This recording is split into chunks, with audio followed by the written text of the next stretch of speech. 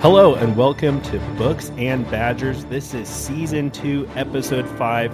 We all know that you've been waiting for it. This is our review episode of Mossflower. Whoa, this is exciting to get to. I can't believe that we're already to the review episode. As always, I'm your host, Colin, but we also have the other hosts, the panel of contributors, Trevor, William, and Tiff. How you guys doing? Good. Not bad at all. Happy to be here. Good, yeah. Anything new going on with you, William?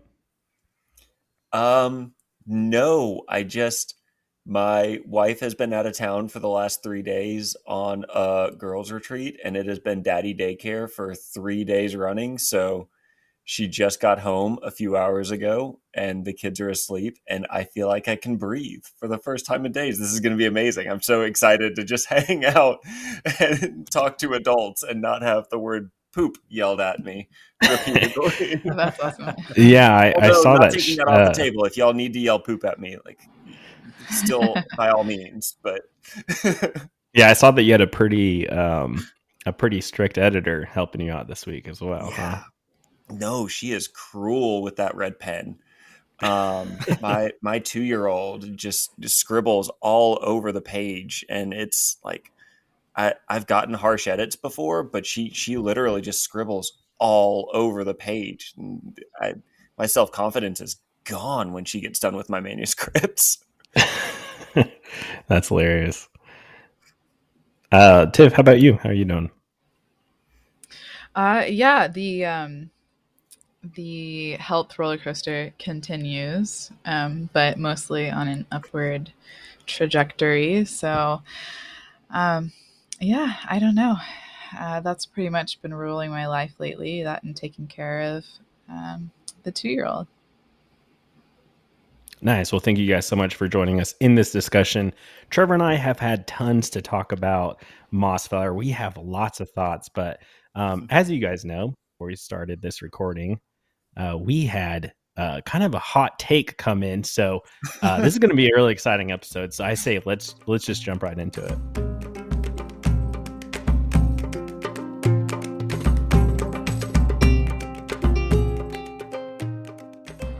Okay, let's jump into just our general thoughts for Mossflower. So first, I'd like to kind of talk about what are some things that you really liked about this, because I think there's a lot of really big, there's a lot to really like about this this book. I think that there's a lot that kind of levels it up from Redwall.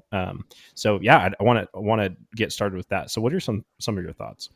Sorry, I'm over here trying to point at Tiffany in my box, and I realized I have no idea how this is oriented in anything else. Do you want? Yeah, should I start?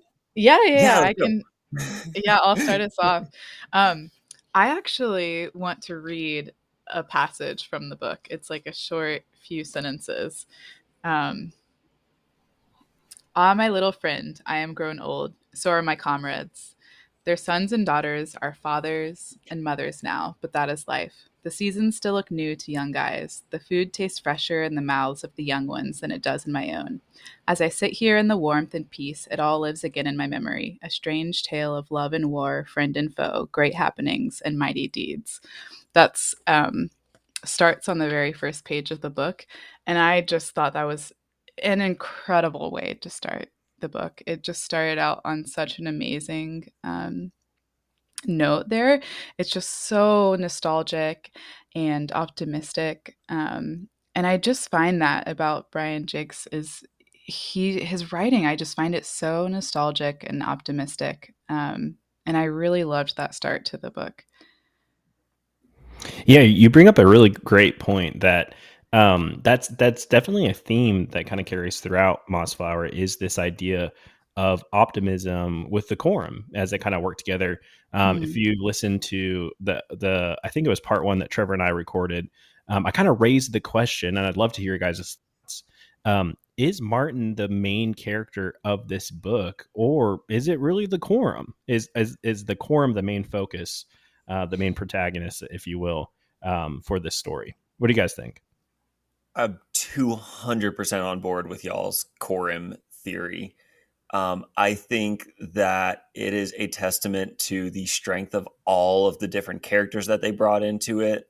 That when you have somebody as prophetic isn't quite the right word, but I'm going to roll with it, as prophetic as Martin the Warrior, and he is going to be so important in so many stories in this world moving forward. To have him in a story and he just gets completely drowned out by all of the other interesting characters and plot points and everything else, that being able to kind of sideline him in a story that he should be prominent in is so cool, and it does such a great job of highlighting the quorum. We've got Mask in this one.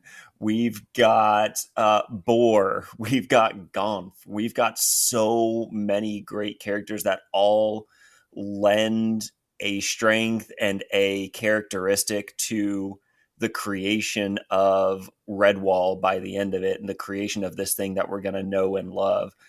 They all have such a key role in building its identity that I think trying to pin this down on Martin's the main character would be doing a huge disservice to the whole rest of the rogues gallery running around here. I think it would be doing a disservice to Redwall itself by just saying the warrior is the one that Redwall was founded by, and it's not. It's all these different perspectives coming together.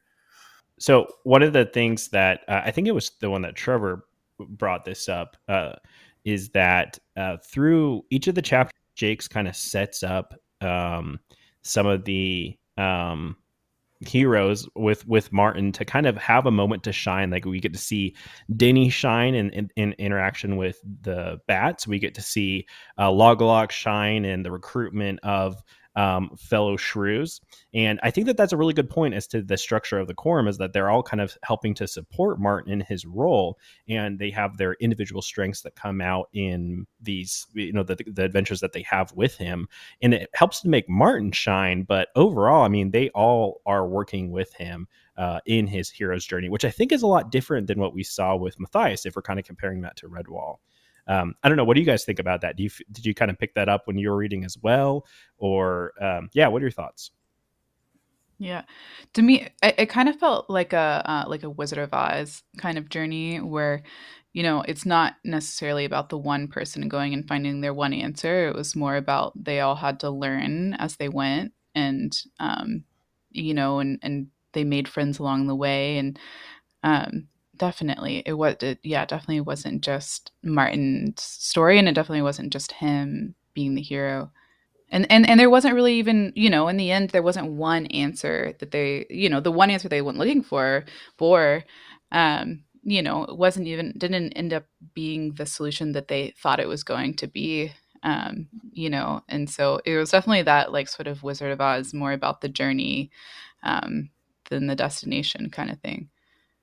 I love all of your thoughts. I don't know that I have too much to add except to say, I think one of the reasons why I love Mossflower so much in comparison to the rest of the series is that I feel like this is where Jake's really understands that a full ensemble cast is so much more than just the sum of its parts.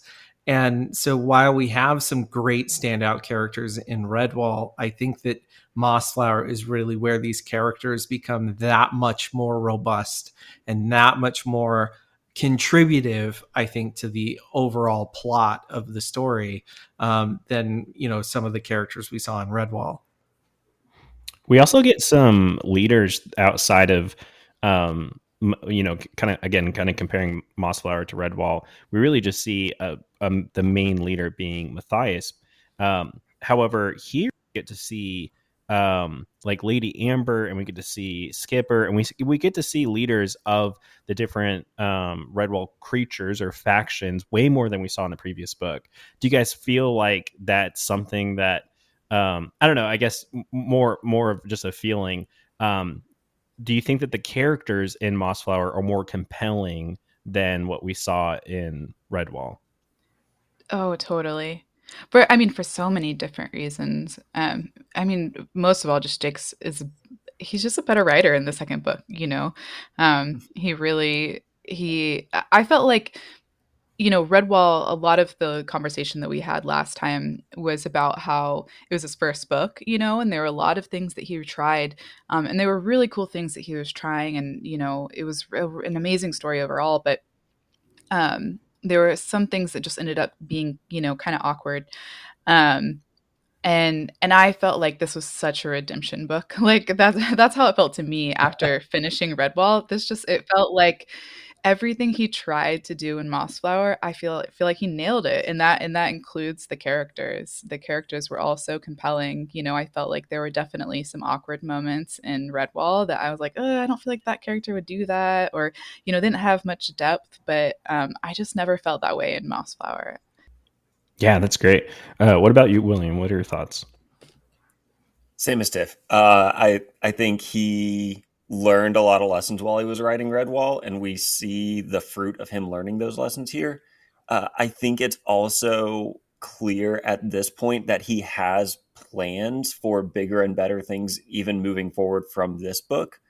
So whereas in Redwall, a lot of those little factions that we met and a lot of those little side quests, like the barn and the cat in the barn in Redwall, that felt very one offish. It didn't feel like that was really laying down the groundwork to do anything else with it in the future. It just kind of felt like, okay, we need a cat, we need a barn here, we need Captain Snow up in a tree.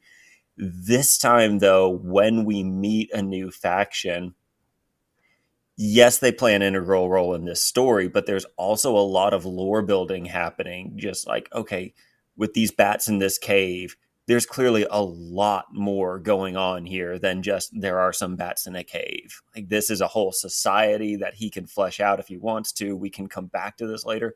Salamandastron, when they get there, there is so much that he just glances off and then moves on. And we're like, wait, no, you could tell an entire novel about that. And he is sitting in the background going, yes, I will. It just has that energy about it a lot more this time. And I appreciated that. And it makes me excited to keep going. Yeah, so on that, why does that pay off better than what we saw in Redwall? Because my William, I feel exactly the same. Where we see some of the ideas of like destiny and like a found destiny and Matthias becoming like kind of a warrior based off of Martin, like the re-embodiment of Martin the warrior.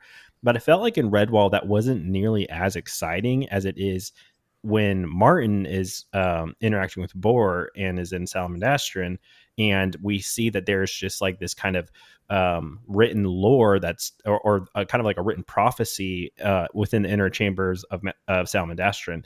For me, that's so much more interesting than what we saw in Martin's tomb, and I'm curious to kind of get your perspective as to why that is. Like, did you guys feel like that was more interesting, or did were you thinking about like the parallels between those? There are so many parallels between this book and Redwall. It kind of threw me off to start with.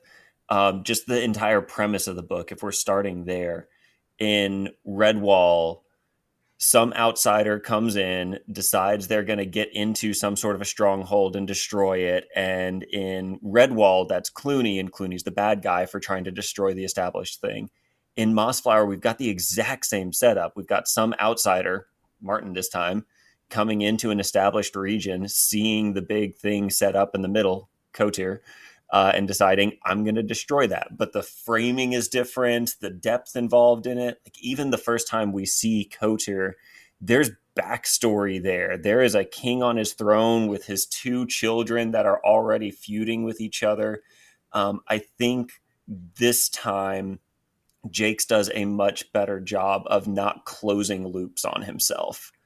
And what I mean by that is, when you are telling a story and there are little side projects going on, or there are side characters, there are side quests happening, Jakes did a good job in Redwall of making sure that every single side character had their conclusion and every single side quest had its conclusion. We saw why we needed to go get Martin's sword, and then we saw where Martin's sword was, and it was cool, and then we took Martin's sword out of there. In this one, we get a lot of those same sort of approaches. Like, let's just keep using Salamandastron. Martin gets to Salamandastron. He sees the writing on the wall. He doesn't even get to read it, but we know that it's there. And Jakes emphasizes the importance of it by talking about how important it is to Boar. And we get to see Boar committing himself so fully to this prophecy that he's willing to die for it. He's not going to accept anybody else's help because that's not in the prophecy. Clearly, there is some depth to this thing that Jakes has planned, but he's not going to pull the curtain back for us yet. He's not closing this loop. That's for some other story. So we get to leave Mossflower knowing, oh my gosh, there's this really cool thing going on, and I have to figure out where it's going. And that might be in Lord Brocktree 7 books later, but I have to know and I have to keep going. And it pulls you in and then doesn't let go. I was just going to say, I'm going to chime in. I feel like one of the things that Jakes is also doing that works so well for this is that he really has kind of an internal consistency to this world. You know, I feel like in Redwall, some of the stuff that happens doesn't really affect the world or doesn't really tell us that much more about the world. Whereas in Mossflower, there is a kind of world building consistency so that everything feels that much more interrelated because we're grounded in the stories of these characters, in the environment that they're in, and we see that the decisions they make are consistent with the plot, they're consistent with the setting, they're consistent with the characters. I feel like all of that ties it so much more closely together so that we get a world that feels truly believable. And that's why it feels so compelling. That's, I think, the missing difference is that there's just a lack of kind of consistency in Redwall that I feel like Mossflower has figured out. Yeah, to be really specific, two specific examples from Redwall. One is the scale. We, at least at least a couple of us found ourselves really distracted by how the scale was very confusing with the woodlander, the little woodland animals in this big forest, and how big is the abbey, and how big are these other tools that they're using, and so in a very literal sense, the scale is consistent, within. I rarely ever felt like in Mossflower, like I was never pulled out of it, where I was like, I don't understand the scale that's going on here. There are sort of things that you wonder about, like how big is a mountain, because it seems sort of scaled to bore. But then sometimes it seems like it's maybe a regular sized mountain. I don't know. So there are definitely things that you wonder about, but it's not nearly distracting like it was in Redwall, or like I found it in Redwall. But then the other thing that we talked about with Redwall was the pacing specifically, was how, it seemed like he would rush certain parts and draw out certain parts so that the timelines would meet up. And in Mossflower, there was very little of that. For the most part, the timelines did seem to match up, and so to me, those were just very like, just ways that were sort of not easy. Those are sort of concrete ways that he improved between book one and book two. Some of the non-concrete ways, where he was able to add depth of character and add a little bit more, sense of adventure. And like, there are some other things that he did that were sort of like exciting, but hard to pinpoint exactly why they're better in the second book. But those two things, the scale and the timing, I thought were, done so much better. But before we move on too far, I wanted to go back to how similar Redwall and Mossflower are, because you talked about some of the big ways that they were similar. How there's an outsider and a hero's quest and all this thing, but the two church mice versus the two twins, in Redwall, and then the two little Ferdy and Cog. So you have these two little kid, Yeah, good catch. pairs. You have Argulor versus the snake, is this sort of outside evil character that just adds a sense of, you never know what's going to happen. There were so many little things like that. And that's why I kind of felt like it was the redemption, is because he took like most of the aspects of Redwall and put them into Mossflower, but just did it better and in a more like exciting, compelling way. Yeah, Yeah. he really levels it up quite a bit. And Yeah.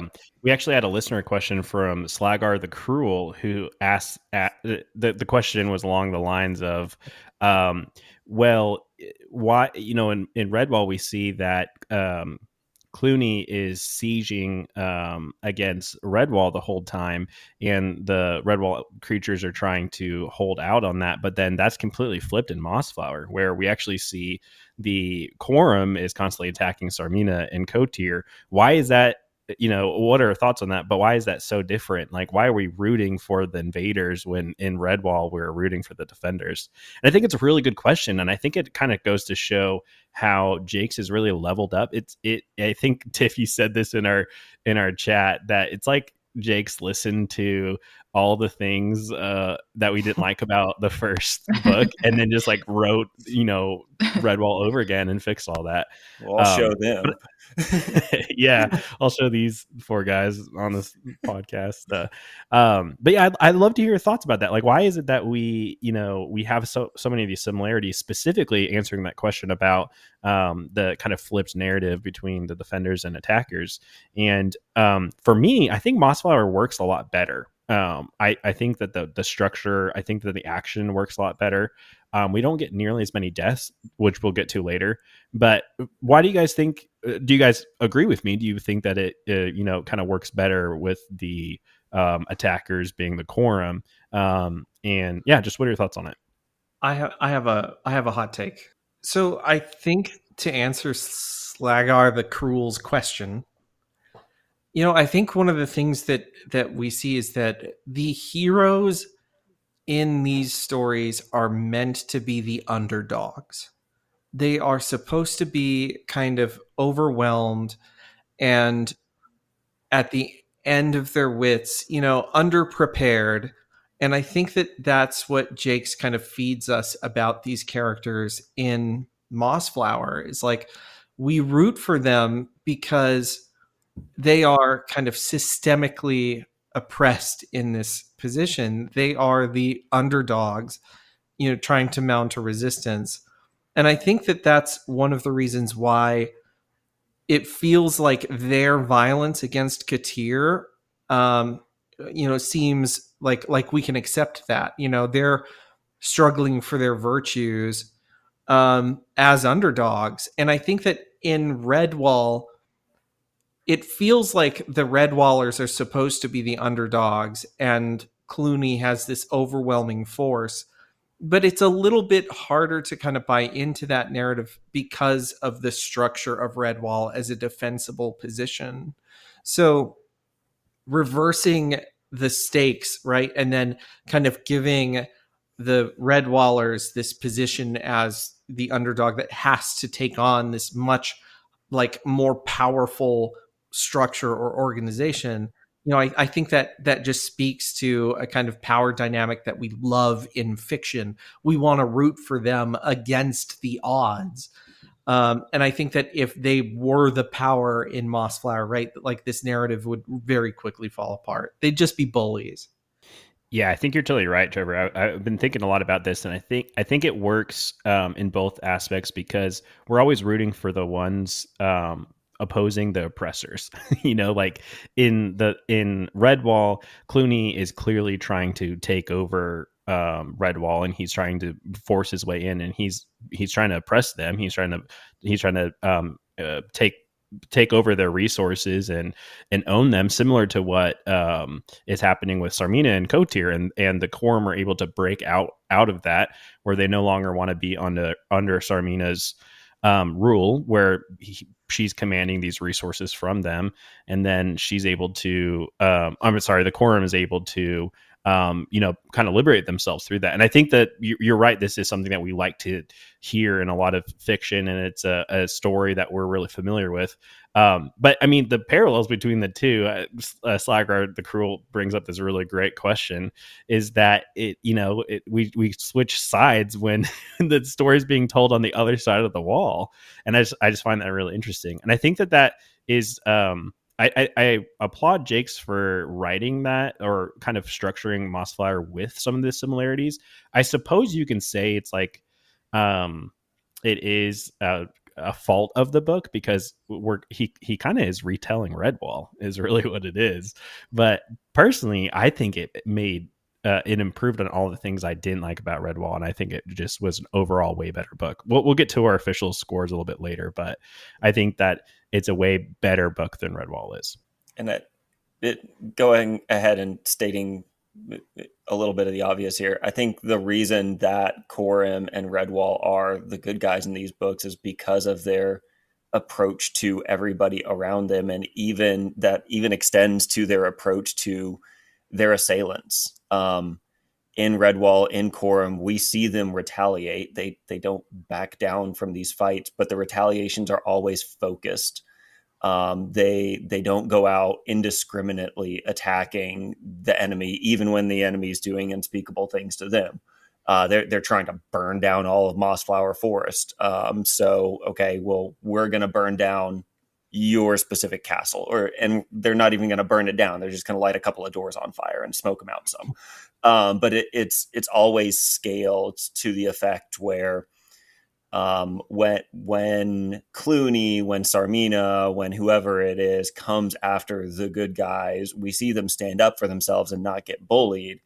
But they never get toxic themselves. They find the point where they have hit back equally and then kind of stop there. So what about Fortunata? Because I think that if there is one criticism against that kind of take, I feel like it's Fortunata. Like that is the one particular death in this whole book that I think still kind of haunts me a little bit. Not because I don't think she's a villain, but specifically how they do away with her. And also, Fortunata's death killed me because her coming out into the woods seemed like it was going to be some big necessary plot piece. Mask being there and getting in Fortunata's good graces seemed like it was going to be a good plot piece. That was Coram's way to get into the castle undetected.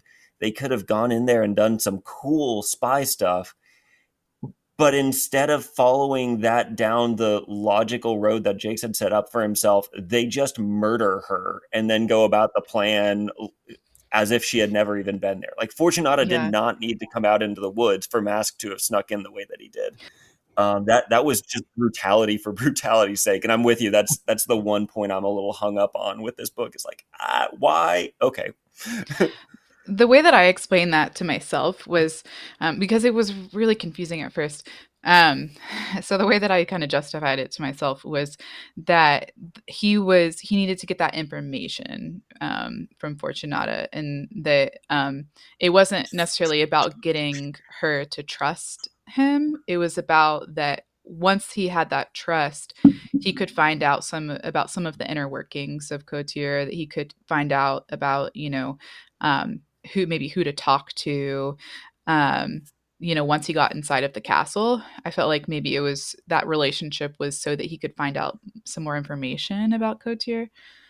Yeah, I think you're right, Tiff. I definitely read it as Fortunata was just way too much of a contingency to like ruin the plan once Mask had infiltrated Cotier. Which is funny because in a roundabout way, that was really his downfall. I mean, he got found out because of the jealousy that had been building within the ranks of Cotier. And a lot of that stemmed from Ashleg and Fortunata, right? It was kind of the origin of that. Trevor, to go back to your question, I think Ashleg also helped, kind of is another gear in the wrench of why some of these narratives work, specifically because Ashley gets away. He is mistreated, and we can probably all agree as to how poorly he's treated. But his story has no conclusion really, except that he gets away.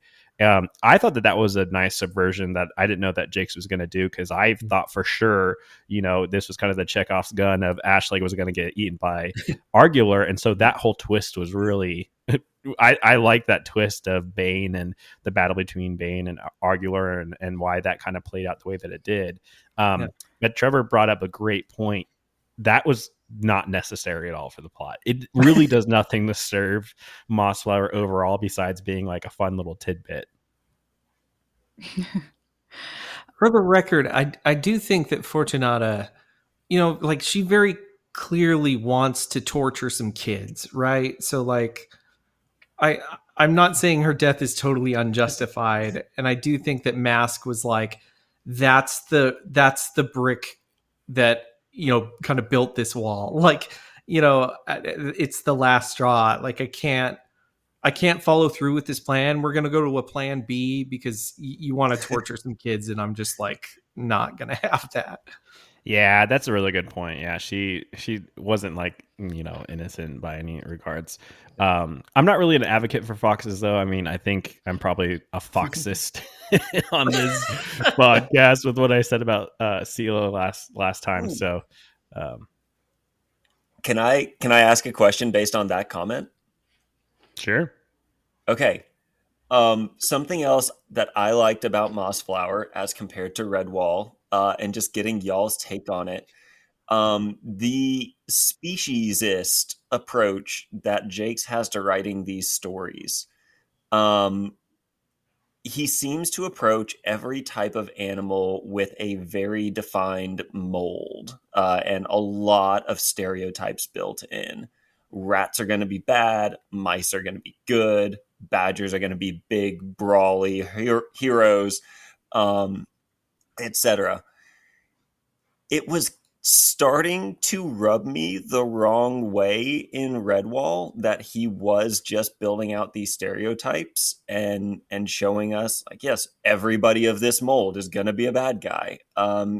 Taking that and thinking about like real life implications of that, But in this book, he started subverting that a little bit. We get characters from these different molds that are intentionally breaking their molds. We're seeing character growth. We're seeing Gingivier turning to the good side I love after Gingivier. he stands up for Martin, even in the first chapter. Yeah, we've got Ashleg realizing that being a subservient rat maybe isn't all it's cracked up to be, and he's gone off and found a farm for himself like Gingivier. Who knows?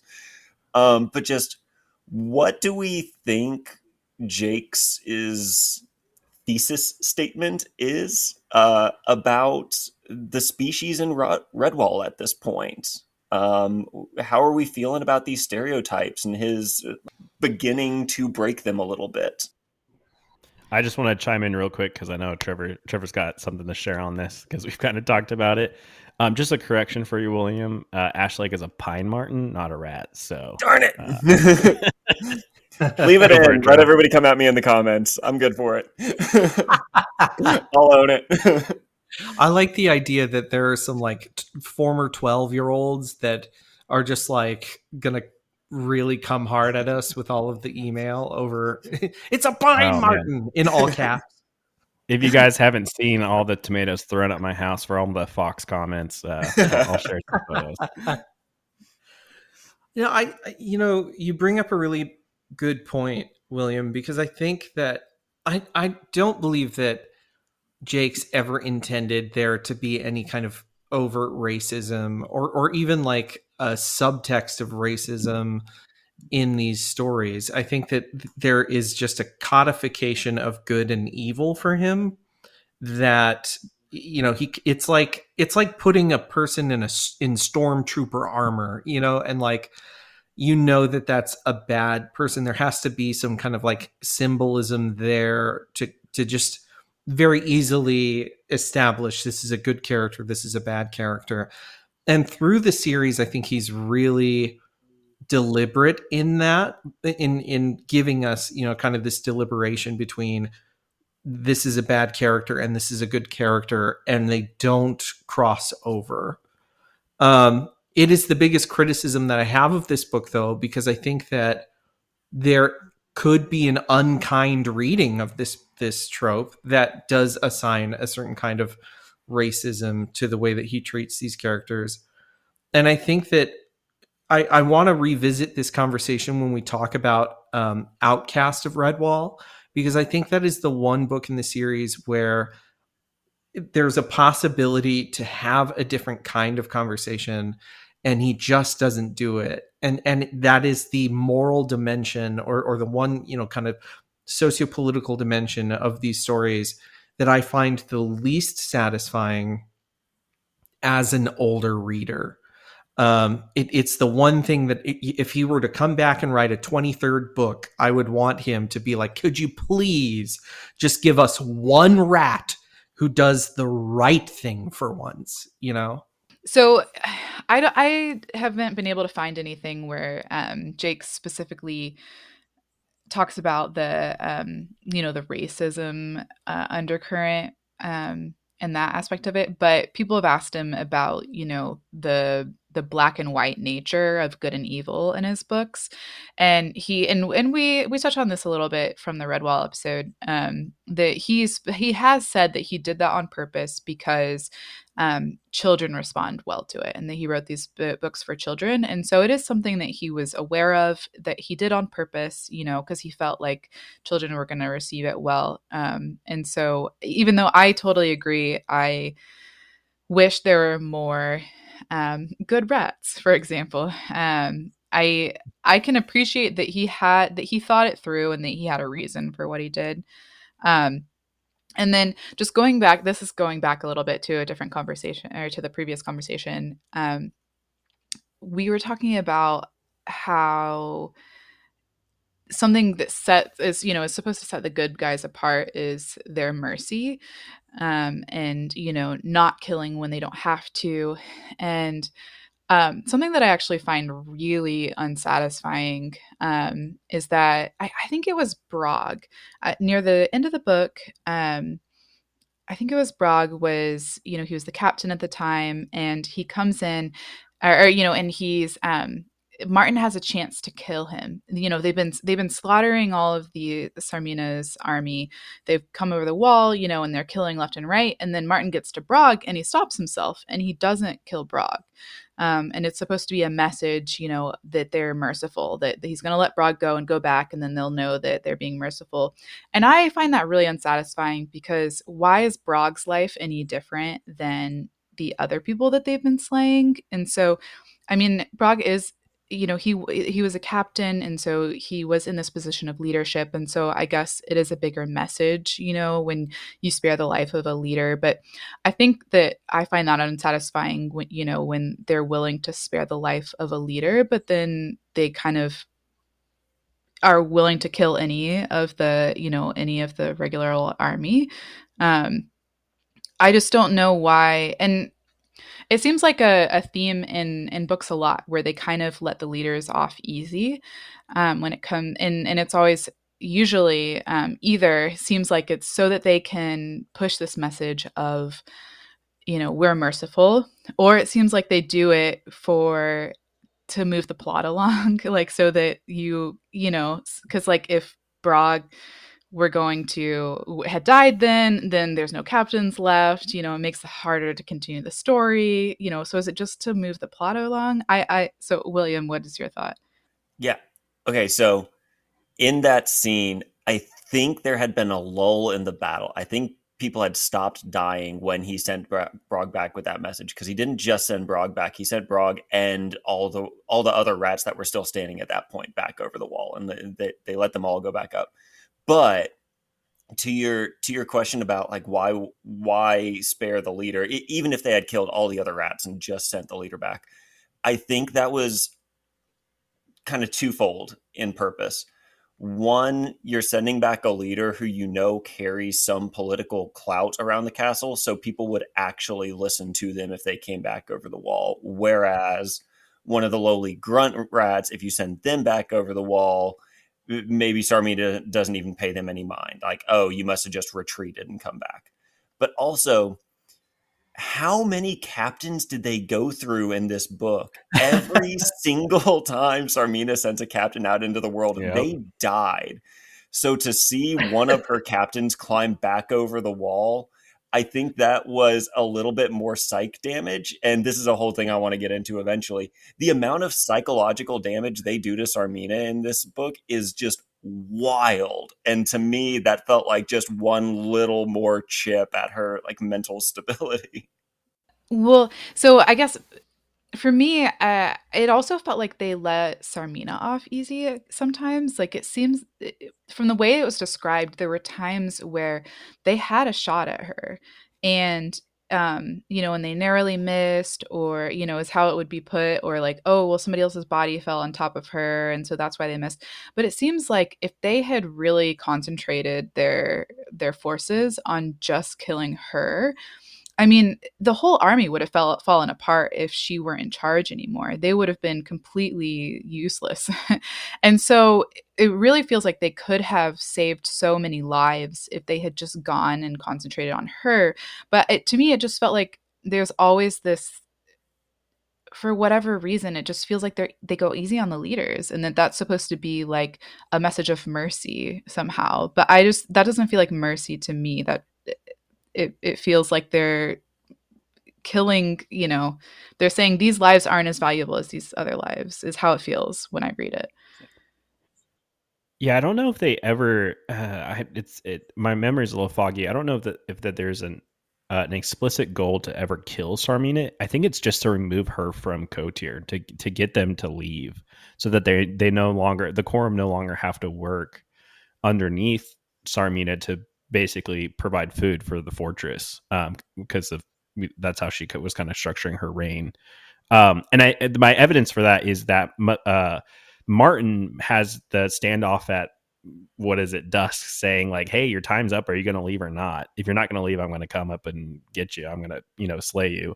But if you had the chance to take your army and just leave, and she forfeits that chance. I agree that she's definitely like tortured a little bit. Like even her death is pretty gruesome. I mean, she drowns herself because of her fear of Martin, is how I kind of interpreted that. But Tiff, I think you bring up a really good point, though. This idea of like, letting some people get some kind of mercy when Fortunata just got, pinned to the road willy nilly. Like it was just, there didn't seem to be a lot of consistency in that. My biggest criticism for the book is that they could not integrate the rats into the foundation of Redwall. I think it really goes counter to the whole idea of Redwall, where you have all these different creatures and factions that are working together for a commonality and a good. And the fact that they basically exiled the rats from Redwall, I think really sours the message of the quorum. I was about to come back with some sort of they just don't seem like assassination is a tool that they're willing to wield.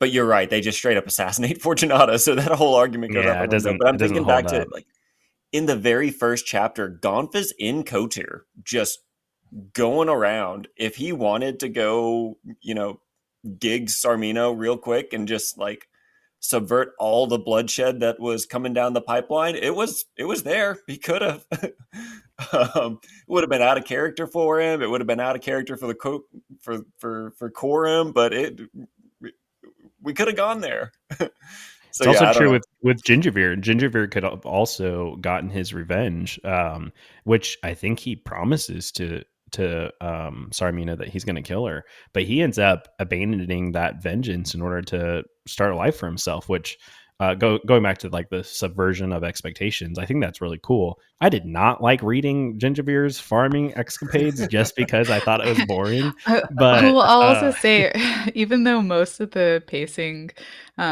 made sense in Mossflower. I felt like maybe a week had gone by since he left, and then suddenly they run into him and he's married with a farm. I'm like, how Yeah, much he went time on speed passed? Like, dating. how did you get married and have a farm already? Yeah, he found a field that had a spouse, an eligible spouse in that field. They got married and, signed on for the house, In everything what so felt like a quickly. week, Uh, yeah. He really did discover for himself Stardew Valley and then say, "I'm going to any percent this run." I love that. Can I ask kind of a spin-off question of that? Absolutely. Okay, so with prequels like this, a big point of any good prequel needs to be adding value to the story that it is prequeling. That's not a word. But I think we see in Mossflower a whole lot of setups for things that we saw in Redwall, and now they gain a deeper meaning. Like, and this is a bad example of it, Gingivir's farm. We get to see its foundation, and then thinking back in Redwall, it gives a little added importance to what that barn was and everything else in there. So, do we want to go around the table real quick and just say what our favorite value add was? Maybe it's Martin's sword gaining more significance, or just what thing got uplifted by Mossflower being told for you? So for me, it was absolutely the origin of Martin's sword. I feel like it gives the sword so much more symbolic weight than even what we see in Redwall. Getting the sword isn't just about like a weapon or something like that. Like this really is kind of a legendary item from the stars. And I feel like it just adds to that kind of, call it the ethos of the hero. It just contributes so much, I think, to the reason why that sword was so special to begin with. And it's not just the crafting of it, it's where it was crafted, it was who it was crafted by. I think all of that ties in really well in a way that I felt was really satisfying.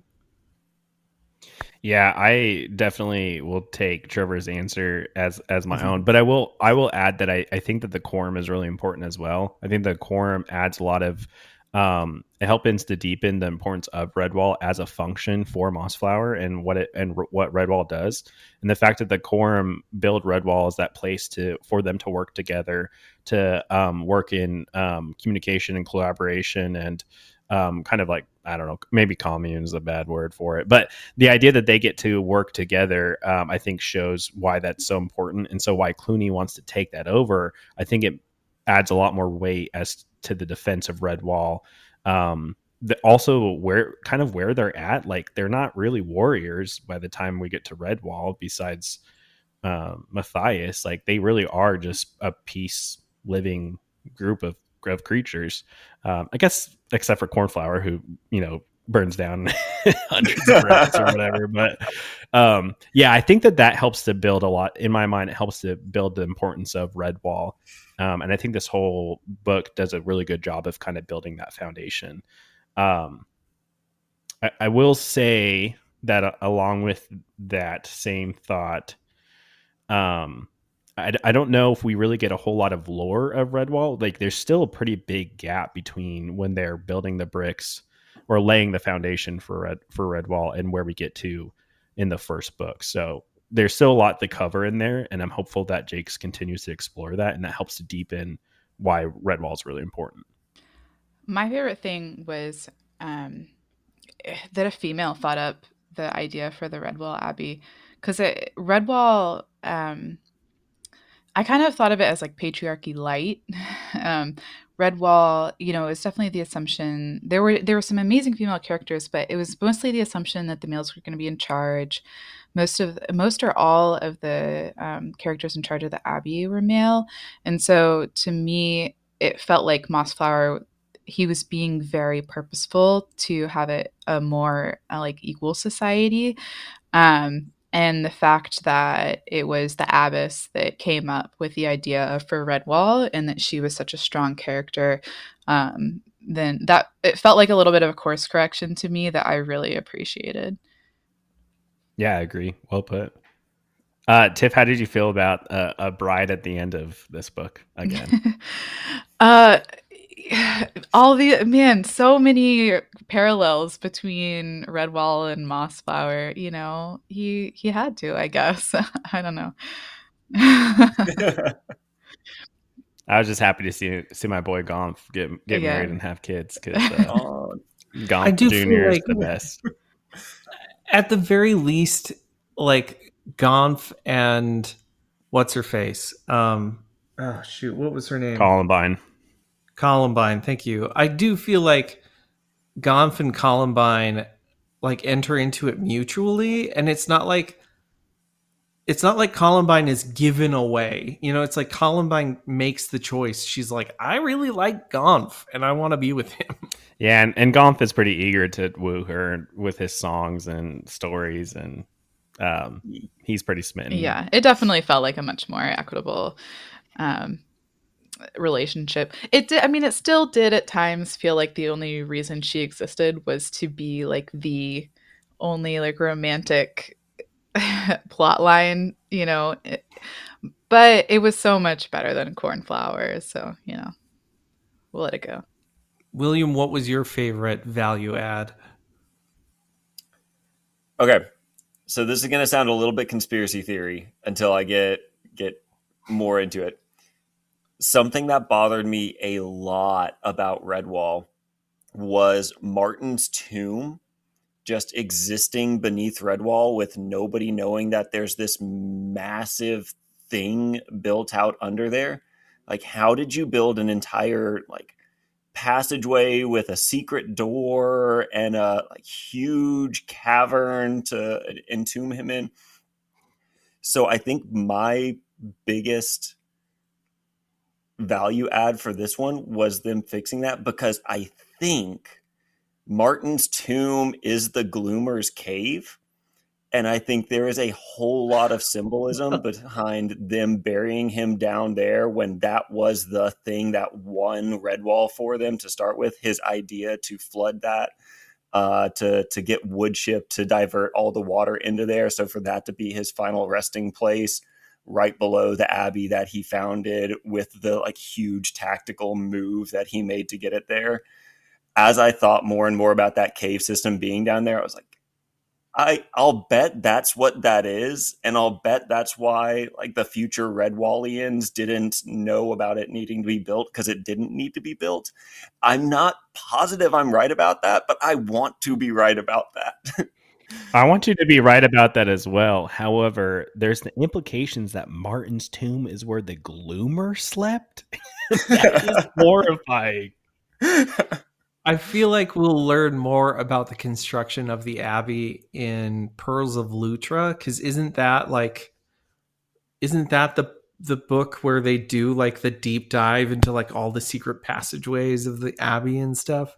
Oh, it's been so long that I don't remember, but if we get there and that's what that is, you will hear me audibly cringe from wherever you are in the world.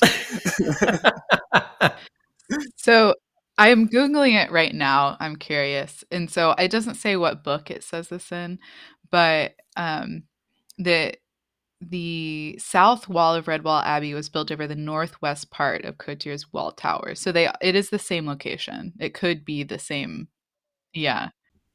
Whoa, this is wild. Blowing my whole mind. Oh my gosh. I don't know if William, I can accept if this is how it is, like in the head canon. I just don't like it, you know, like I don't like the implications. I do So want to talk really about like the Gloomer. it. You really hate it. Yeah. Not as much as Fox's, but yeah. I do want to talk about Gloomer though, because when Trevor and I were doing, I think Gloomer shows up in part or in book one, Cotier. I was under the assumption that Gloomer was going to be like a stingray or something. Did you guys know that Gloomer was going to be a maddened feral sea I remembered rat? that he was. So I guess I don't know what I originally thought. Dang. Okay. I did not see that coming. I was like, whoa, this is wild. In my memory, he had devolved into this amorphous thing. Like I did not remember that he was a rat, but I did remember the descriptions of like the water wearing away its hair so that it was bald most of the place with just like strings of hair plastered to its face. Like I think I read this basically the same time as I saw The Ring for the first time. And just those two images just melded together of Gloomer and Sadako. So like late middle school, early high school for me, not a big fan of wet things crawling out of holes and coming after me. What about Gollum? It's very, Yeah. it sounds sort of the same description. Yes, exactly. I have a thing, or I don't have a thing, whatever the opposite of having a thing is. It sounds like you have a thing. All right. Well, what do you guys think about us switching over to talk about our rankings? When do we talk about death? Oh shoot. Yeah. We could talk about violence and death. Yeah. Go for it, Trev. I got to bring it up, because I've been tallying up these deaths. So I wanted to hear from William and Tiff. What were your estimates for the total body count of this book? So it was like 400 last time, right? I feel like it was like it was between like 400 and 500, I think, like overall. And so there's the on-screen body count, right? And then there's the estimate, like total casualty body count. So this one, it felt like less to me. So it felt like more like 200. That's my guess. I was thinking it was going to be less. I was in the like 100 to 150 mark until we got to freaking Boar. And I don't even know how to guess what sort of damage he did on that beach, because the way it's described is just waves of bodies collapsing and blood flowing like a river, and it was so gruesome. I'm gonna say we hit 400 or 500 again, mostly thanks to Boar doing all the heavy lifting. Yeah, he sent a lot of rats to the gates of the Black Forest, let's say. Yeah. So Boar again threw off the numbers because I couldn't figure out what the actual like total body count for Boar was going to be. I had to kind of ballpark it. I can confirm the number of bodies that we see killed like directly on the page is almost double what we saw in Mossflower or Redwall. So in Mossflower, that number was 91 bodies. And then the illusions, I think, numbered between 214 and 234 by my count. So almost half the implied violence, but nearly double the On page violence. Original on-screen violence. Yeah. That's Which is hilarious. Yeah, that's so interesting because I just don't feel like this book is more violent than Redwall. I feel like Mossflower is so much more tame, and maybe it's because of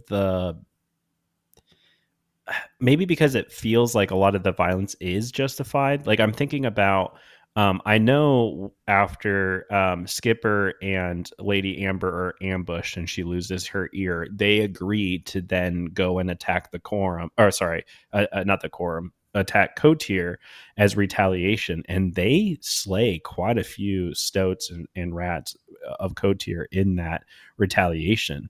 And I feel like you could kind of look at that and say that it's violent, but it just doesn't seem as violent as Cornflower lighting an entire tower on fire, or boiling rats out of a hole that we see in Redwall. Like it just seems so much less. I don't know. Maybe I'm wrong. Maybe my violence sensor is just like all out of whack. I think the difference for this book, one of the things that I found was like when the violence happened, it was never just like one body. There are only a couple accounts where it was like 1 or 2. Most of the time when I was counting by like 5. And because it happens all at once, and it happens in heaps in, some of these little skirmish scenes. Yeah, I think you're totally right. Before we move on to our ranked list, if Trevor needs to talk about violence, I totally understand that. In the same way, I need to rant about how much I dislike Tim Ballisto and that whole thing. It was by far the most distracting thing for me in the book. I can't believe that Jake's just started using TB to reference Tim Ballisto as if we would just know that. Out of nowhere. And it's T period B period. Almost like with my version even looked like there was like a space in between. Like, how are we supposed to know that means Tim Ballisto? I thought it was a misprint at first, the first time I saw it, and I was like, "Who's TB?" And I went to the Redwall wiki and looked it up, and I was like, "It's Tim." I mean, now it makes sense. It's TB, Tim Ballisto. But why did he just realize that the name was so dumb that he was like, "I'll just abbreviate it, and then we'll just kind of like go through it, and we'll not worry about it." But like, there were so many better ways to do that. Even if you're going with Tim Ballisto, treat it like Ben Stickle. Make it Tim space Ballisto, and then even the not one word makes sense. Don't make it one word and then pretend like you're going to abbreviate the middle of the. Oh my gosh, it was so insane. And yeah, my like headcanon is that he just like that was his shorthand when he was writing it, and that when he went to like type it up or whatever, that he just forgot to put it back to its original format. That's how I explained it to myself. Yeah, when I read his name for the first time, I was like, he named someone. He took Timber and Ballista and rolled them together to get Tim Ballisto. I couldn't believe it. Oh my, it's bugged me ever since. Okay, but it does make a certain kind of sense, because like that's what he did with Verdaga. Like Verdaga is just Verd, which means green, and Auga, which means eyes, and Sarmina is a Serena would be like the ruler of Russia, and then she's mean, so she's a mean Serena. Like so like I understand, like this is how Jake's names characters. So it made sense to me a little bit, but I'm just mostly mad because it's a trebuchet. It's not a ballista. Nope. You're mad for a different technical reason. Noteworthy for everybody listening at home and not able to see our screens right now. At the moment, Trevor's chat name is Trevor Shea Williamson. It's beautiful. It's amazing. I petition for you to change your legal name to Trevor Shea. I will pay the fees for that name change if you do it. Petition.org. I'm on it. I love it.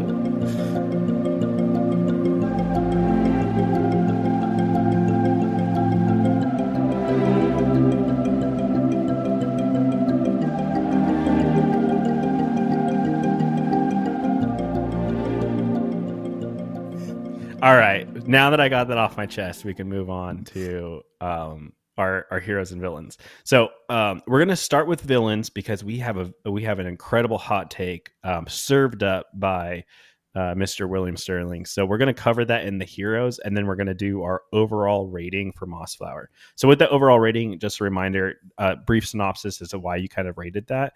And we are comparing these to previous books, right? We're going to compare our thoughts on Mossflower compared to what we've read with Redwall, and we'll do the same with Madame Maze. All right, let's get started with Trevor. You want to go down our list of notable villains? Yeah, so we chose 3 villains for this particular book. We chose, obviously, Sarmina Green Eyes. She's the main antagonist of the book. But then we kind of have these weird side antagonists, and we get 2 of them in Mossflower. We decided, as we discussed, Bane kind of fits into this secondary antagonist, and also Argular is kind of the Asmodeus character of this particular book. So I rated Sarmina a 9 out of 10, and I know that's probably a little controversial, but I felt like she just wasn't as complex or intriguing as Clooney. I didn't feel like she was as competent. I love that she's kind of defined by rage, and that's kind of how she operates. But I felt like she just didn't have that je ne sais quoi that Clooney brought, from Portugal or wherever he's from. I liked her as a classic end of a monarchy villain. If you go back, if you're a historian at all, you watch empires rise and fall in history, and usually the one at the very end, the one that causes it to come crumbling down for everybody, is some kid that ascends to the throne too quickly, is not as smart as they think they are, and everything just spirals out of control on them. That is the way so many monarchies die. So to see it played out here is just like very honest. I don't know. I don't know if that's the right way to describe this, but it felt very appropriate. Having Sarmina running around thinking that she's so full of herself, having her own mental breakdown, one, cause her to be more dangerous as she resorts to like wilder and wilder tactics to try to strike at the Mossflowerians, strike at Coram. It makes her more dangerous, and it also ultimately leads to her downfall. I know we get a sword fight at the very end of it that kills her, but it feels like she's dead before that. It feels like her mental will, or not her mental will, her mental capability to keep pushing is gone once Kotir floods. And I really appreciated having a villain that had their downfall come that way, as opposed to just, oh, you didn't parry fast enough. Having them thoroughly dismantled was fun to watch. So yeah, I gave Sarmina a 9 also. I think she's formidable, and her downfall is fun to watch. I enjoyed it. I like that you point out she's a Nepo baby. Yeah. Notable that this is the second environmental death in the two main villains, similar to how Clooney died with the, I got this wrong in our episode, it's the Joseph Bell. I get it wrong every single time. 0 for 2. We're going to call it the Joseph Bell trope, where you die from an environmental death, kind of like with Clooney. So dang it, I didn't even remember because of our own trope. Which goes along with that whole thing that I was talking about. They they purposefully kill so many of the army, and then like the leaders just sort of get it off easy by just having some other outside force come in and kill them. I'm like, no. Like if you're gonna so casually kill all these other characters, then you need to go in and mean it and kill these evil people, like these evil leaders. Yeah, if you're gonna kill someone, make sure you kill the baddest people, I guess, is the takeaway from that. Yeah. What about you, Tiff? What was your rating on Sarmina, and what were your thoughts for that rating? I gave her a 7. Clooney, I loved. He was so smart, and Sarmina had some smart moments. She had some good ideas in battle and everything, but I just found her so annoying when she'd go and run off and hide behind other people and hide behind and let other people run things for a while because she was just being scared. I don't know. I just found her annoying.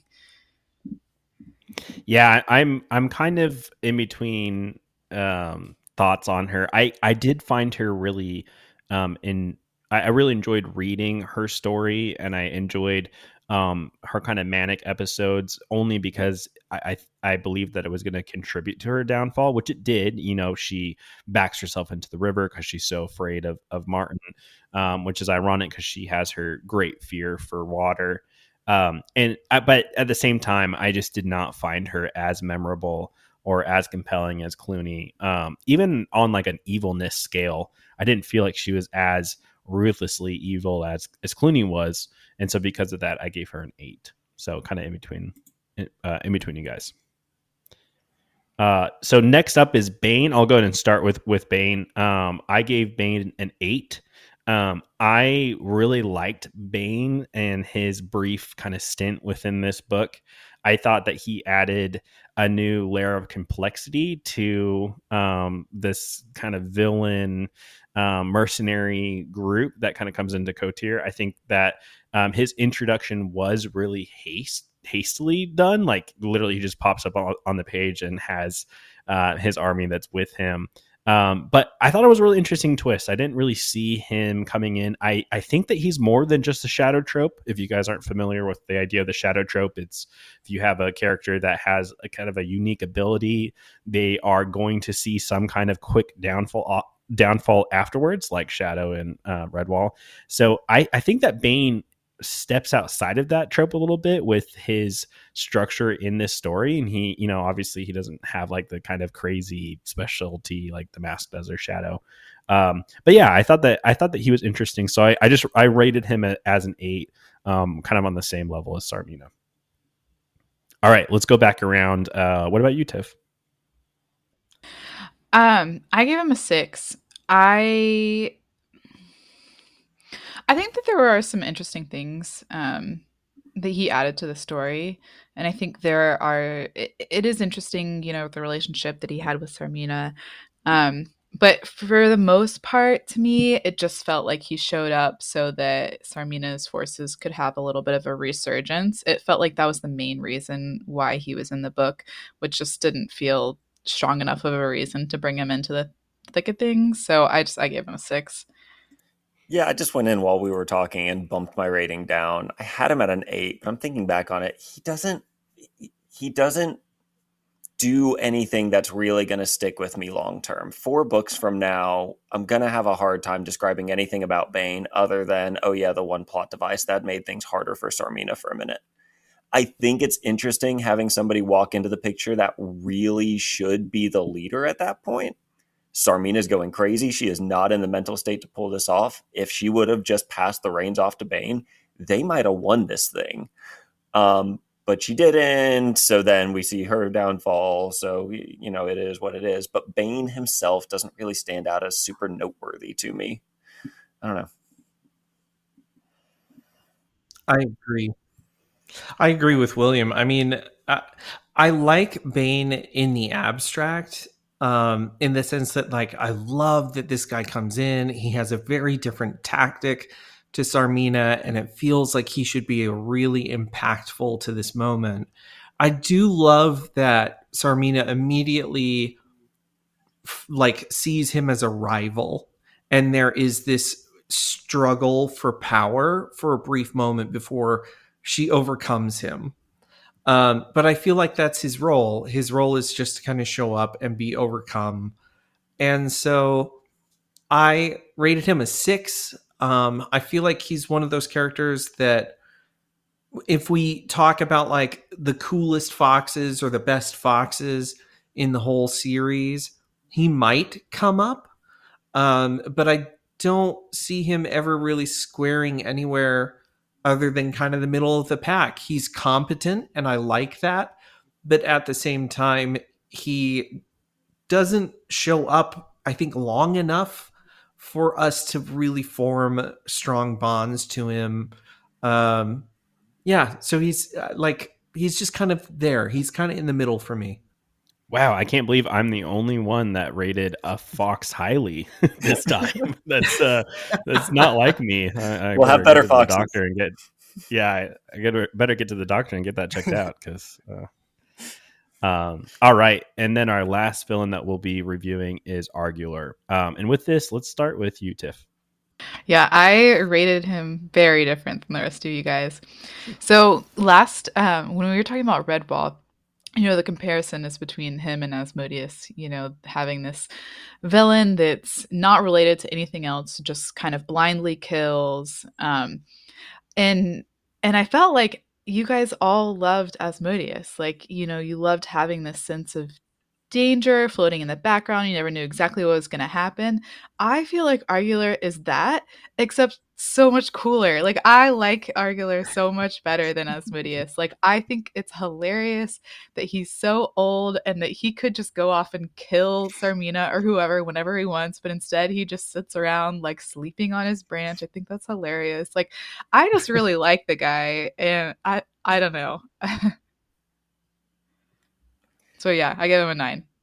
All right. I don't think you're wrong at all, Tiff. I think that you bring up a lot of really good points where I'm looking at my number, considering if I want to bump it up, because you bring up, I think a lot of the things I like about Bane have to do with Argular, but we'll wait to get there. We'll jump over to William and see what his thoughts are. Okay, I want to build off of everything Tiff was saying because you are spot on with my mind. I only gave Argular a 5 on the rating because I think as a character, it's just an old eagle that wants to eat a pine marten. Like, that is the entire depth of this thing's character.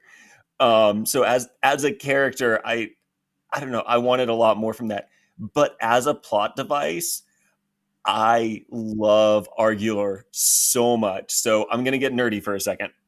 And this is just like adding to what Tiff was already saying. Alfred Hitchcock has a theory about building suspense versus terror in any sort of a narrative, revolving around a bomb under a table. He says that if you put a bomb under a table and you set the bomb off in a movie, you can have a few seconds of absolute terror as bodies are flying around and people are dying and something horrific is happening on screen, but then it's over. What Hitchcock prefers to do is he likes to put the bomb under the table and then show the audience that the bomb's there and then not do anything with it for a while. That's going to build suspense, and that's going to have your audience on the edge of their seats for that entire scene, wondering, when is this thing going to blow up? Because we know that moment of terror is coming. We just don't know when it is. Every other time I've seen a bomb under the table, sort of a plot device here, there is some mustache twirling bad guy with their thumb on the trigger, and we're waiting for them to decide it's the right moment to push the button. So there's going to be some meaning behind when the bomb goes off, that sort of a thing. I love Argular so much because he is the bomb under the table, but there is no telling when that button's going to get pushed because it's literally just when he wakes up. He's just this old crotchety eagle that might wake up in the middle of this scene or might not. We don't know. Every single outside scene for the first half of this book, I'm just waiting to see if the bomb goes off. And then when it finally does, it's in this great comedic way where he thinks he's finally got a pine marten, the one thing that his character has been focused on the whole time. He gets up into the sky and he takes a bite and he goes, oh, well, crap. And then he dies. And it's just... Yeah, he literally has been dreaming about it. Like, Chib goes by his nest and he's just mumbling to himself about how he wants to eat a pine marten. Yeah. But I loved that. There was so much suspense built up behind it. Like, who's he going to end up killing? And then to just twist that on us and give us a moment of comedy instead. It was, I'm very happy. I don't care about Argular, the character. I love Argular, the plot device. And so what was that rating? That was a 5, but also a 10. I don't know what to do with my hand.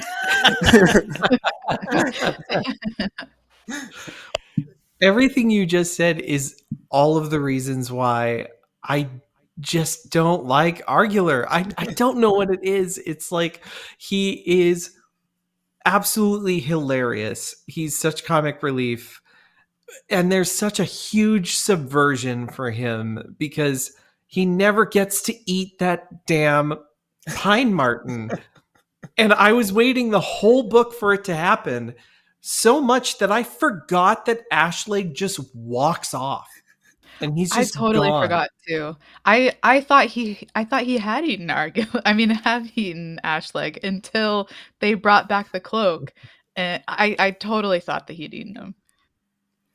And it drives me crazy because like Argular has the funniest moment in this whole book, and it's when that stupid rat jumps out of the window to chase Martin and Gonf, and Argular just swallows this dude who would be a hero. And it drives me crazy that this character is so inconsequential to any plot, and yet he has some of the most spectacular moments in the book. So how does that translate to your rating, though, Trevor? I rated him a 4, and I'm mad about it. All that praise for a 4. Oh man, yeah. I think this might be the most divisive villain on our list, guys. I really like what William said. I think the Argular is a really good plot device, but I don't think he's a very good character. Simply because there's not a lot of depth there. There's not really a lot of screen time that we see with Argular. He is out and lurking about, kind of like Asmodeus, but there is so much of a comedy behind what he does and how that kind of plays out with Bane, that I keep going back to the purpose of this rating is that would we want to like read more about this individual? And I just don't know if we would want to read more about Argular. So for that reason, I'm giving him a 6. I really enjoyed the time that I had, though, and this will be the most memorable part about Mossflower. I mean, I was live texting Trevor as I was reading that chapter of the battle between Bane and Argular, because I could see that I was being set up, and I said, when we're introducing the cloak, I texted Trevor to say, "Oh man, he's gonna wear the cloak, and Argular's gonna get him, isn't he?" And it was memorable for me. So, but with that said, I'm still sticking with my 6. Man, you guys talked about how amazing he was, and then I'll give him these low ratings. I don't get it. I think he's great. Yeah, I think good news is that your high rating brings the average up, but I may lose sleep over this. I'll update if I update my rating. Okay, all right, enough of that. Let's jump over to heroes. No. We got one more. We got one more honorable mention. We have to pour one out for Ripfang. He killed a Badger Lord. I don't think we need to go through a whole rating for him, but anybody that kills a Badger Lord deserves a moment. He's on screen for one page. One page. That's all he needed. He's efficient. Is he part of the shadow trope? Because does he have a special power? Probably not. I don't even think so. I think he just gets lucky. He's angry and Ripfang, lucky. I thought you were William. I thought you were jumping into the most controversial topic of this episode. Also Tim Ballisto. No, heck no. Oh yeah, if Tim Ballisto's on the villains list, he's getting a 10 from me, because he's no character has made me as frustrated as Tim Ballisto has. Okay, I'm sure. All right, enough of that. Yeah, we're jumping over to the heroes. So on our heroes list, we have Gomph, Prince of Thieves. We also have Young Denny and Boar the Badger. Now, Martin the Warrior is on this list, but I believe we covered Martin in Redwall. So we're not going to score Martin, but if you guys want to change your updates or change your ratings for Martin, you can do that here. I mean, Martin's still a 10 for me, so I don't have much to add, except I love Martin. We're going to see more of Martin. I'll save my comments for Martin at that time. Sounds fair. I also gave Martin 9. I think that's what I had him rating before. I really like Martin in this book. I think that he helps to bring a lot more character to Martin that we see in Redwall, and I think we're going to get even more of him with Martin the Warrior. So I'm sticking with that rating. I had Martin as a 9, and I'm going to stay there. He's a very classic hero trope, and does it well. There's just not, I never feel like there's enough added flavor to Martin for me to really get drawn to him. I feel like I keep getting drawn to the side characters around him more than Martin himself, which we're about to get into. So, all right. And what about you, Tiff? I did bump him up 1 point. I had him at 8 and I bumped him to 9 because I didn't love the Martin that was presented in Redwall as much as the Martin that we got to know in Mossflower. I bumped him up a point. All right, well put. Okay, so jumping over to Gomph. Trevor, you want to start us off with Gomph? 11 out of 10.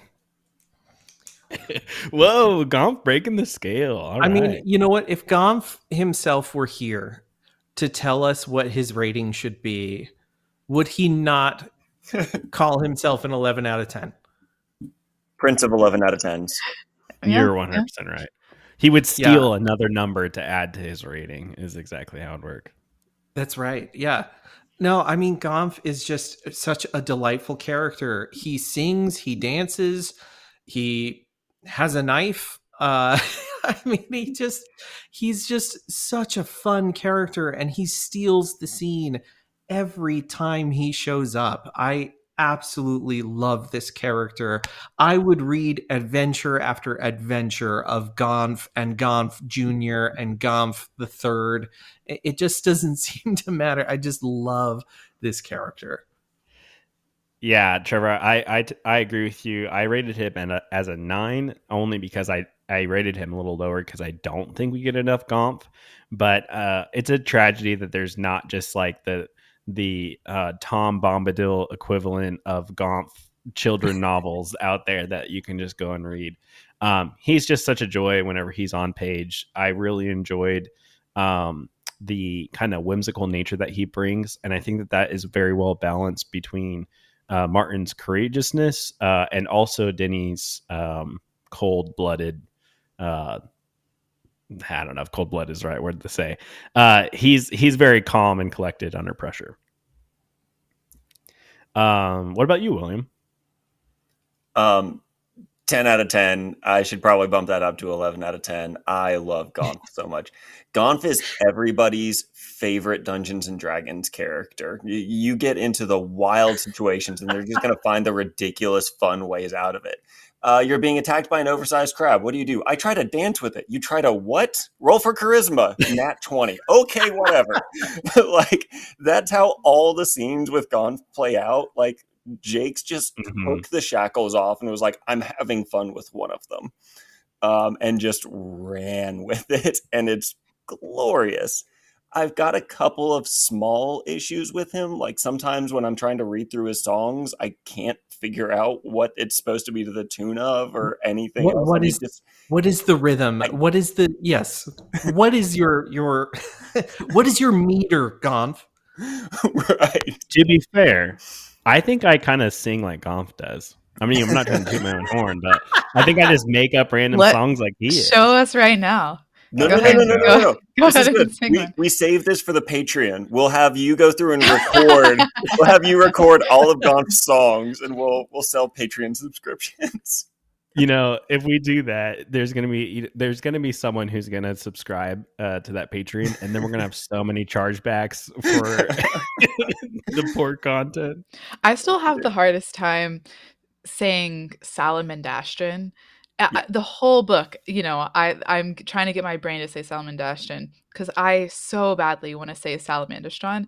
And like, there are a couple songs where I'm like, I swear this was written for you to say Salamandastron. Like, it works so much better in the songs. It broke my brain trying to read the songs as like, I can't even say it now. What is it? I don't even know it anymore. Salamandastron. Like, no, I'm with you. I agree. I agree too. I if it wasn't for Jake's pronouncing it, I think you're right, Tiff. Yeah, I agree. It just fits better in the songs. I think this is a little soccer nerd of my nerdiness coming out. I think his songs are supposed to be similar to like soccer chants, but I could totally be wrong because they have that kind of like cadence that like a chant that you would have against an opposing team. But I'm going to dig into that just for my own sake. Who's your soccer team? My soccer team? Yeah. Who do you watch? Oh, man, this is going to be a rabbit hole. My soccer team is Leeds United. They're currently in the Champions League. And the reason for that is that Trevor and I, our grandmother is from Leeds. So that's Very just kind cool. of support for her. But Leeds is not in the Premier League right now. So they're really hard to watch if you're an American. So I watch Newcastle United. And that's because that's my great grandmother's team. And so we're just following based off of what the ancestors followed, essentially. Nice. No, yeah. we have season tickets to the Seattle Sounders, and the OL Reign, both the men and women's team in Seattle. So different U.S. soccer, totally different. Yeah, MLS. Yeah, for sure. Yeah. I've always wanted to go to a Sporting KC game. That would be our local team. Yeah. Yeah. So And you yeah, guys, oh no, you don't have a women's team, do you? No.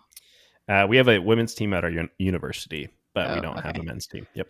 Gotcha. Yeah. So that's soccer chat. That could Anyway, be a bonus episode right. on Patreon too, because I could probably talk for ages about that. But I think we're moving on to Denny. Is that correct? Did everyone get their ratings out for golf? I also 10. The Okay. only thing that I want to add, because you guys, said it all. The only thing that I want to emphasize is that he is also really smart. Like, I just think that sometimes that gets lost in his humor. That you don't realize how smart he's being and how capable he's being as a fighter sometimes. 10 out of 10. Funny, comedic, warrior, all of the things. Yeah, I also man, I should bump up my number. It's at a 9, but it should just be a 10 anyway. I also really love the fact that the book wraps up with Gomp. The book starts with Gomp and it kind of ends with Gomp. I think that's really great. All right, so going on to young Denny, let's start with William with this one. Okay, we're starting on a sour note here. I don't like young Denny. I was with y'all in your episode where you said, I really thought Ben Stickle was going to be the one to go on the adventure. He should have been. He had so much more to bring to the table. He had so much more weight behind him as a father figure going out on this quest to try to like make a better life for his kids. Young Denny's just there. And young Denny being there means we have to try to read mole speak repeatedly through the second half of the book. Yeah, And there's everything a that lot of y'all old were, speak in there. yeah, everything y'all were saying in the last episode about Tiff, this was your word, and I don't remember it off the top of my head about like hearing the words in your head as you're reading them on the page. What was that called again? Oh, I was talking about the images, seeing. Right, seeing images. Yeah. Okay, so for whatever reason, when I'm reading, I'm a very slow reader because I need to like hear the words going through my head as I'm doing it. For whatever reason, that's just the way my brain processes what I'm reading. It kills me every time I get to the mole sections because there's no processing what those words are. I think there are certain times in the book where Jake's doesn't have a line of dialogue in mind for what he's trying to translate into mole speak. He just writes random nonsense because I read those sentences 4, 5, 6 times and cannot come up with anything logical.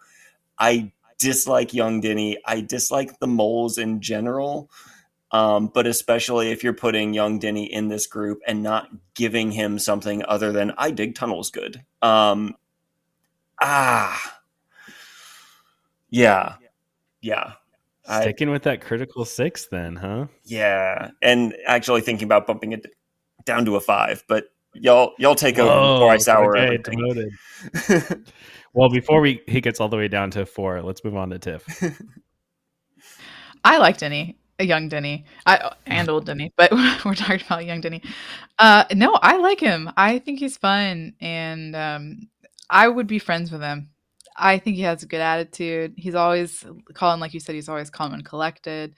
So I gave him an 8, actually. He's definitely a little forgettable. He doesn't add nearly as much as some of the other characters, but I don't know. I like him. I like how calm and collected he is. I want him in my party. All right, and what about you, Trevor? What's your rating? All right, I'm going to do an impression here. Listener, my boy Denny, yer be a good old bull. He be your tenor or all be dead. That is fantastic.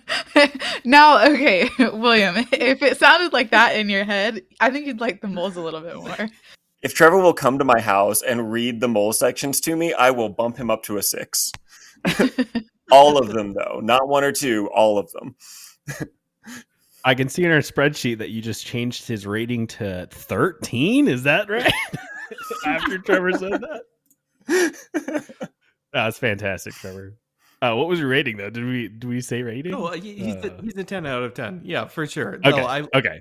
I love young Denny. Every time he comes on the page, a smile creeps across my face, and I just am like, I just love this weird dude who just, he's like the foreman on a construction site, and he's just like, you know what? I'll just pal around. That sounds good. And he's obsessed with his grandfather. That's cute. Loves it. Yeah. He's always talking about what his grandfather would think about things. That's adorable. Yeah, I love Denny, guys. I gushed about him a lot in our review episodes of the three different books. I just love the kind of calmness that he brings to the chaos of the adventure. He just never seems to be fazed by anything. He's very chill. He's very relaxed. I was really annoyed at first about the mole speak. However, it really started to grow on me as I read it more, and I really enjoyed it more and more as he was in the book. I did rate him as a 7 just because I don't think he does a whole lot to impact the overall story. He is kind of forgettable to Tiff's point. I wish he had a little bit more prominence, and he's often outstaged by Martin and outstaged by Gaunt. So because of that, I'm sticking with my 7. All right, and then we're down to Boar the Badger. And this is I think this is where it might be the end of the podcast, because we have a little bit of a fracturing in our panel here. I'm going to turn it over to William so that he can talk a little bit about his thoughts on Boar. I'll throw this out, and then I'll accept all the hate y'all are about to throw at me. I don't think we should be talking about Boar the Fighter as one of the main characters of this book. I think there are other characters that have more screen time and more involvement in the plot. I'm not going to say more impact, but more involvement in the plot. I think we should be talking about Log-a-Log. I think we should be talking about Bella the Badger. If we're talking about a badger, let's talk about Bella. I think we should be talking about Mask. I think we've got a whole crowd of people that we should be talking about before Boar. I like Boar. I think as a Yoda figure, for Martin to go quest to find, that's going to endow him with powers and wisdom and a true understanding of what his potential is. I think he does an awesome job of filling that role. And then he dies. And the story moves on. I think we've got other badgers coming up in later books that hit the same vibe of importance and grandeur that I think y'all are about to start talking about. I think there's other badgers that do that. But as far as Boar specifically goes, he leaves Brock Hall, goes questing to find Salamandastron, tells his sister that he's going to come back, never bothers to even send word to his sister that he's not coming back, just disappears on her, has Martin show up, makes him a sword, very nice sword, awesome, good of you to do that, and then dies at the hand of a bunch of sea rats and gives Martin a couple extra hairs to come with him. Like that's kind of the extent of it. And I don't know, I just felt like I needed more from him to really care about him. The couple of chapters that he gets, he makes the most of it. He chews the scenery. He is that A+ list actor that they signed on for a couple of scenes in a B movie. But then he's out. So I don't know. That's my hot take. Wow. It's like there's an oven in this room because of that hot take is really starting to heat things up. William, I totally understand what the points that you're trying to make, and I think maybe it is a little unfair to have Boar on this list of heroes for this book, but not Bella. Like I think that's a really good point, because I think that she has bigger prominence.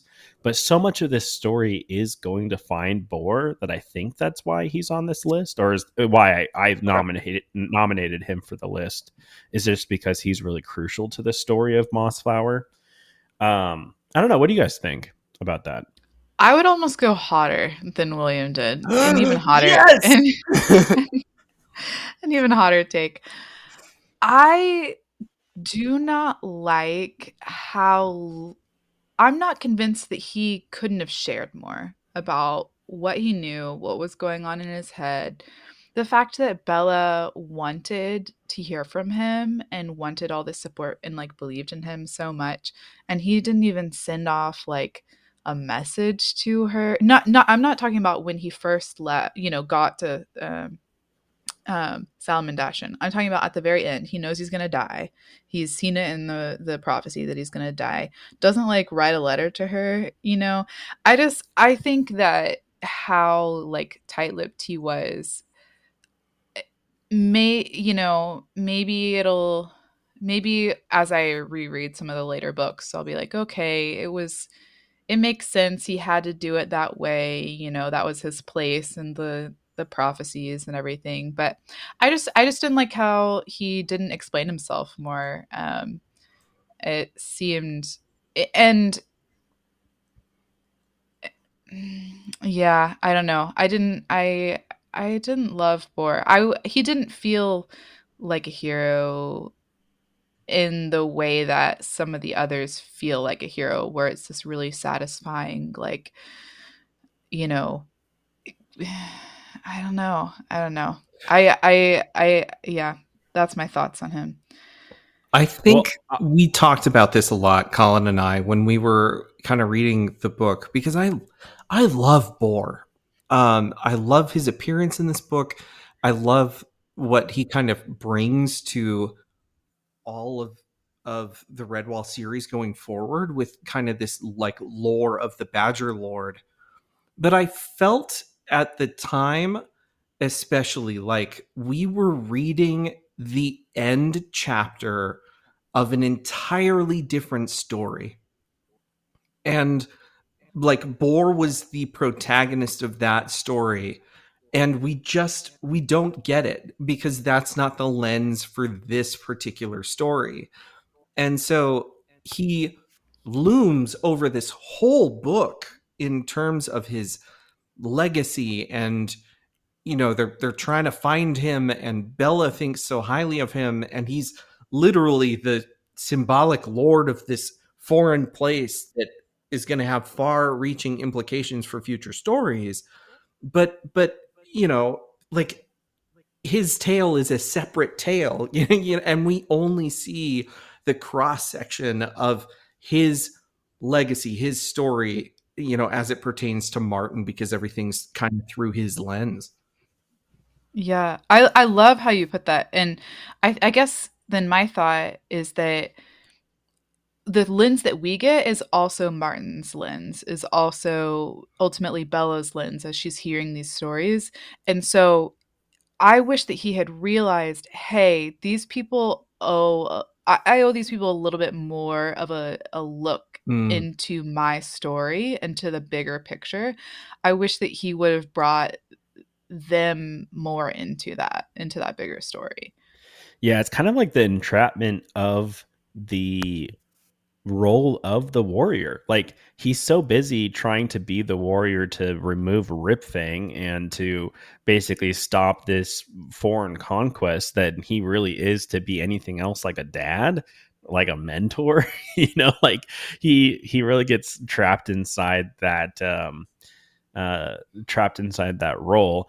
I really like what Trevor said, that we're really starting to see the very end of his journey, and it's through Martin's lens. And he does set up a lot of what we know about Martin, and he has a connection to Martin that we see when Martin is gravely wounded, where he is talking with Boar at the gates of the dark forest, right on the cusp of death. I think that he plays such an important role in this book. That's why he's nominated here.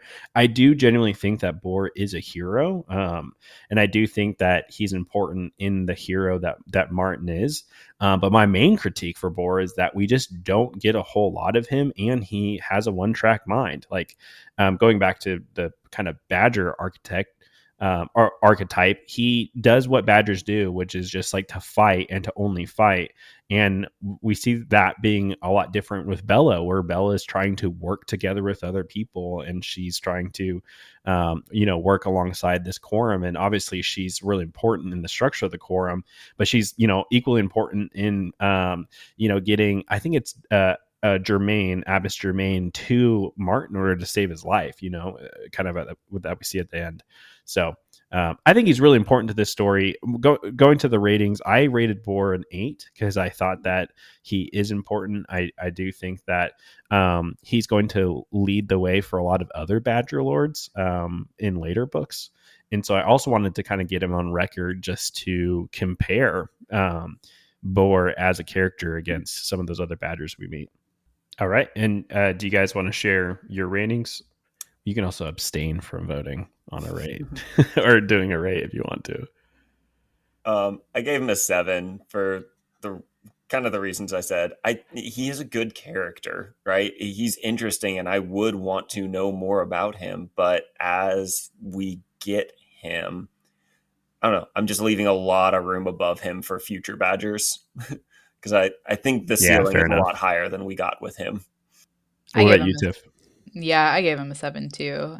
I recognize that he was important for the book and everything, so he's still up there, but I just think he could have been more. Yeah, definitely. Yeah, I like what you said, William, of having some room to grow or some kind of room above for the other Badgers. I think that I think that I also have just a little bit of a bias because I think Badgers are super cool in this series, and I think Boar's introduction is really epic. But I also think that the things that I'm most interested in reading about in the next Redwall books have to do with Badgers. And I think that a lot of that's set up by Boar. So it gets me really excited to jump into those the stories a little bit later on. Yeah. All right. So before we get to our final review for Mossflower, our rating for that, let's take a quick break and then we can jump right back into it.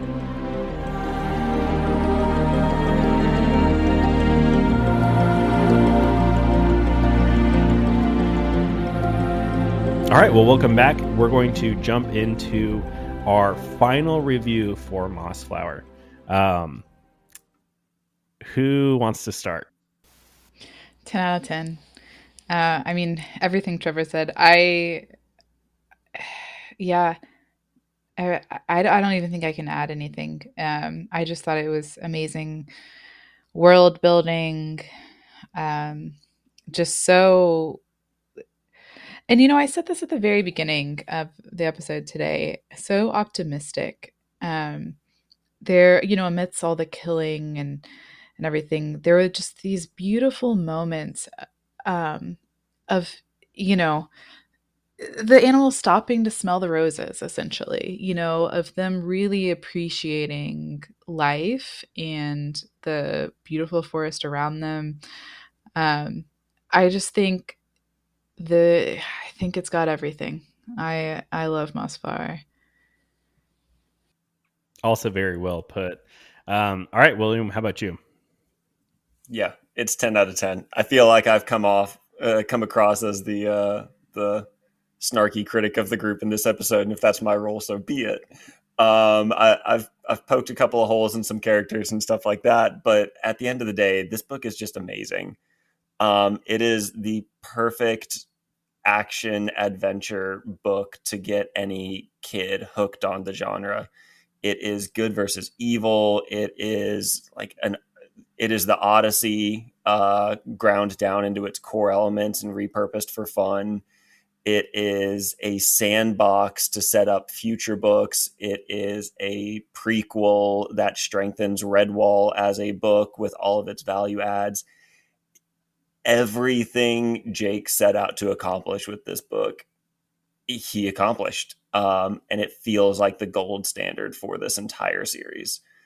Everything that we approach Redwall looking for, with that optimism, with the cool sword fights, with the wild characters, like it has everything. I can't help but agree. I also say a 10 out of 10. One thing that really stuck with me is when we were doing our episode 0, Tiff, I remember you said that one of the things that you liked the most about Redwall was just the imagery that Jake's brings. And I couldn't help but feel like in Redwall, I was like, really? I just don't really see that in Redwall. But man, do I see it in Mossflower. Just in every aspect of his writing and storytelling and characters and just getting you wrapped up in a world, he just improves on that so much from Redwall. And I think it's just a better story in literally every capacity. And I hope that other books continue this trend. I know that, all the other books are not going to be 10 out of 10s, but this got me so much more excited to read more Redwall. Got me excited to jump into Madameo, and quite honestly, kind of soured my views on Redwall, the first book, just because of how good this book is. I will dare to say that this is probably one of my favorite books, just on a short list. Like, I really, really enjoyed my time with it. I was really sad to see when it ended. I will definitely be rereading this book. I enjoyed it in a lot of ways. What a compliment. One of your favorite books. I love that. Thank you. Well, guys, that is our Mossflower review episode. This is the wrap of season 2. I can't believe that we're 2 seasons down. Moving on to Madameo next. As always, it's just an incredible opportunity to be able to talk with you guys about this. I love our chats. Wish you guys could be on every single episode. Although Trevor and I have lots to say in our review episodes, they'd probably be even longer. So thank you guys for taking out time in your day to be able to talk about some lovely woodland creatures with us. Thank you so much. You can find us on Instagram and Threads at Books and Badgers. That is with an N in the middle, Books and Badgers. And please email us any questions that you may have at booksandbadgers@gmail.com. You can also send us any messages on social media, Instagram and Threads that you may have. Just feel free to message us and talk to us there. If you like our voices, particularly Trevor's voice, you can find him at Slate House Presents. You can also find William Sterling on Killer Medians. And then you can also check out Tiff Avery's work at Magical Moments of Mini Monsters on Instagram. That's all one word, Magical Moments of Mini Monsters. And that wraps it up. Thank you guys so much yet again, and hope you guys have a good one until we see you next time. Thanks all.